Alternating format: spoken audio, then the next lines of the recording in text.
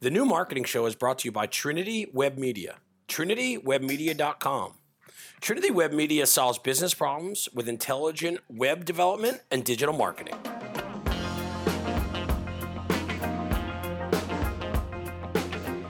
Hey everybody, welcome to another episode of The New Marketing Show, podcast where we talk about how intelligent digital marketing and web development solve business problems. This is episode 94, and as I have been joined on almost all the episodes before, got my co-host, co-founder of Trinity Web Media, Kevin Everly back. Kevin, how's it going?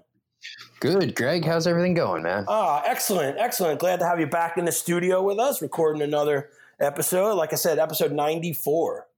94, look at that. I know, it's amazing, right? It's amazing this idea started, so long ago, almost 2 years ago now, and here we are on episode 94, and we're going to talk about, as always, all of our topics are pretty timely. We typically talk about things that are going on in our market or our business or et cetera, et cetera. Today, let's revisit an old topic that we did a show about probably a year ago, holiday marketing and how to market your business and get yourself set up for success for the holidays. So what do you think about that topic? I love it. The clock is ticking. The clock is ticking. Well, the clock is always ticking, right? The clock never goes backwards. I think the only time the clock goes backwards is in the NFL. But anyway, when they had to put more time on the clock for whatever. Okay, so a day after we just moved the clock, one day after daylight savings, we're saying. I was just saying that's right. Well, it's a fall backwards. So actually, the clock did go back yesterday. Okay, so I stand corrected, Kevin. That's why we got you around here, man. So I think that. As always, holiday marketing, so many businesses rely on seasonality to make or break a year, or they rely on special events to make or break a quarter, or they rely, drill it down again, they make it special events to rely on the month. Holiday has got to be the biggest push when it comes to the B2C space, but also as it pertains to more and more people getting involved in the Black Fridays and the Cyber Mondays, and even you even want to stretch it out to nonprofits. The holiday marketing comes up with Giving Tuesday, and it comes up with annual appeals and all of this stuff. And it's like, I think that number one, you have to operate with intent and a strategy. Like, how many times do you see people, businesses, and you're just like, oh yeah, I'm sure that they didn't plan for this, or I'm sure they didn't really think this one through, or I'm sure that, this was an afterthought, especially when it comes in the small micro retail space. Yeah. And to me, it's so important, especially, small micro retail, like you're saying, because, funds are finite. The clock is ticking. And there's a lot of noise. Everybody else is pushing their brand. So how do you cut through?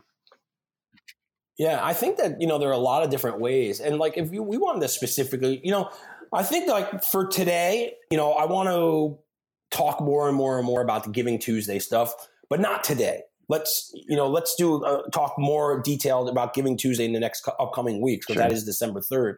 But I think that, now if we're talking about the retail space, and you being involved in a couple of retail businesses, brick and mortar businesses now, as Trinity Web Media has diversified a little bit here and there with a different holding company, et cetera, et cetera. What have you seen when it comes to managing retail businesses and over-the-counter business to consumer brands that kind of set people up for that holiday push? Geez, a solid strategy and plan before Halloween, for sure. Without getting too into the depth of things, 5-6 weeks is not very much time to pull off brick and mortar retail, especially when you're ordering a large amount of things at the same time everybody else is. Right. Day-to-day deliveries are beginning to get pushed back already. If you need those things on your shelf for Black Friday, Cyber Monday, all of that, that the time is now. Yeah, one of the things that I always recommend people, obviously, the big, in my mind, there are two big, events that happen when it comes to holiday seasonality. Mm-hmm. One is actually is the actual event of Christmas or whatever holiday you do celebrate in, whether it be Hanukkah or Kwanzaa, whatever you celebrate in the end of the year and in winter,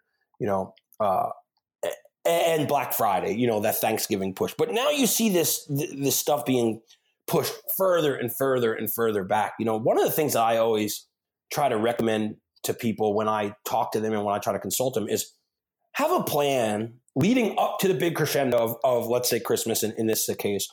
But how can you target other holidays? And how can you build that momentum so that even if you're not using the actual, nobody wants Christmas sales in October. We're all too stressed out thinking about other shit.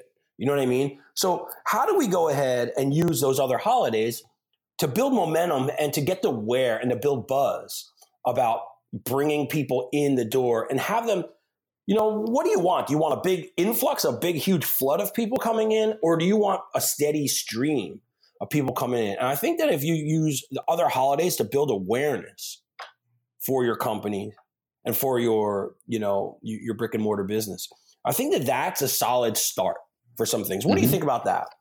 I agree. And I mean, I think, this year Hanukkah is very closely aligned to Christmas season. Right. End of December, Christmas. And, so the race is on as soon as, people wake up the Friday after Thanksgiving. There's some sort of psychology there. And obviously Black Friday sales for your big box retailers and all that. But, that's when the consumer's mind, there's a switch that flips. Yeah. With, there's immediate urgency. If you're waiting, till mid-December to start your advertising, there's a good chance that all those gifts are already purchased. Yeah. And let's say the gifts aren't purchased per se. More importantly, the money is spent, or the money is maybe not spent, it's allocated elsewhere. Yeah, earmarked for XYZ. Right. So, I've always said, I want to get paid from, I'd rather get paid by, spreadsheets than bank accounts. That's one of my things that we've always talked about. So what do you think pushes somebody? What are some of the strategies that somebody should do to build buzz when it comes to building an awareness and getting the information out when it comes to their brick and mortar business? So to me, bringing your regular customers in as often as possible and slowly having new things for them to see. So every time they walk in that door, it's like, oh, what's new? What else do they have? Right. Without completely re-merchandising an area, a small amount of really strategically placed things with, and then social media, making sure it's on the website, because people are so inundated right now. They're going to be relying on your Facebook page, your Instagram, your website to know what you have. They're not going to necessarily drive to your store to come in and check it out in person. Yeah. And I think that, a couple of the ways is, again, like anything else, do you have a solid email list? Everywhere I went over the weekend, everything that I did, I was asked, every purchase that I made for myself personally was, do you have an email? And every person to a fault asked me that. Do you have an email? And how many small businesses are afraid to do that? How many small businesses don't do that? Do we do that in our own small businesses that we represent and that we help manage and market? And to me, I made some purchases this weekend. I bought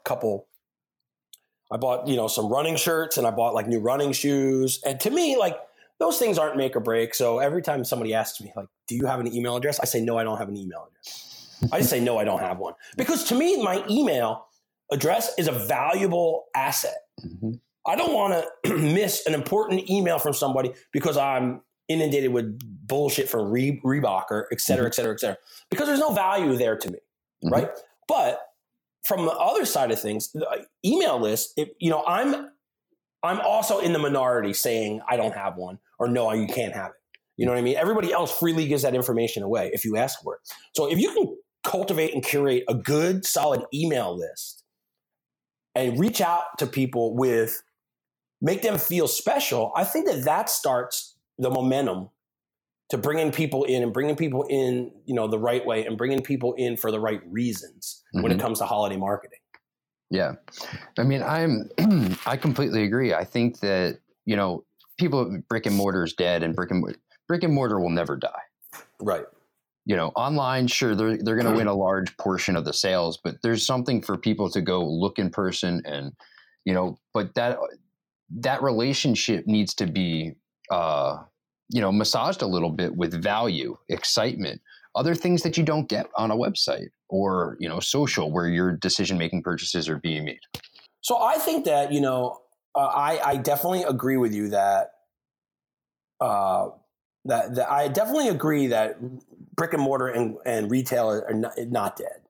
When the day that brick and mortar and retail will die is the day that there's no longer instant gratification and emotion to people making purchases. Yep. Also, I think that as long as people are still driving around in cars and we're still moving and getting outside, there will always be a cause for retail. Yep. Now, what portion of that retail do you own? I don't know. That's up to you. So I think that, there are a lot of things there. I love the fact that, being, making sure your brand is in order, making sure that you have a solid hashtag strategy around the seasonality of your business, right? Making sure that you have a good email campaign that ties into that. Making sure you're focusing on multiple holidays, not just one event, not just one day. Can you have other events? What about that? What do you think about the cause of having multiple events leading up to your, to the big retail day or the big holiday, as it pertains to, your marketing? Yeah. I mean, I love that. I think that the more you can snowball and create excitement along the way and bring people in and, make them a part of your holiday marketing, Right. The more successful you're going to be at the end when you finally, begin to sell for that holiday. Yeah. And can you focus on people's emotional reactions? How about that? I kind of just touched base on it. Like, purchasing is an emotional thing. Whenever you make a purchase, there even practical purchases are emotional purchases, because let's say, your garbage disposal broke, that's a practical purchase, but you still go through a bunch of emotions to have to buy it. Can I afford it? Do I really need one? Can I get by without this? Can that money be better? I mean, there are emotions that go all the way through there. Or there's also the emotion, and I'm using the very mundane example of a garbage disposal. The other, example is the emotion of, yeah, I can afford that. Let's do it. Now, that's an excitement thing. Yeah. When it comes to the holidays, emotions is everything. It's, especially, as you get older, and more settled into your life and whatever, well, don't get me wrong, getting gifts is still cool, but giving gifts is even cooler. Yeah. When you can give somebody something that that changes their life, or something that they didn't think about, that, really shows like, oh, wow, this person really knows me, or maybe something they would never buy for themselves. True. Think about that emotion. And there's a lot there to be said, just the emotion of making somebody else feel like they're thought about.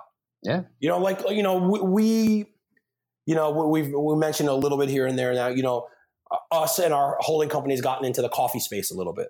Now, think about how thoughtful a gift coffee is for somebody who's a coffee drinker. Me never being the biggest of coffee drinkers, now I've learned a whole lot about coffee recently, but most importantly, I've learned what I like and what I don't like about coffee. Yep. It's no longer just coffee.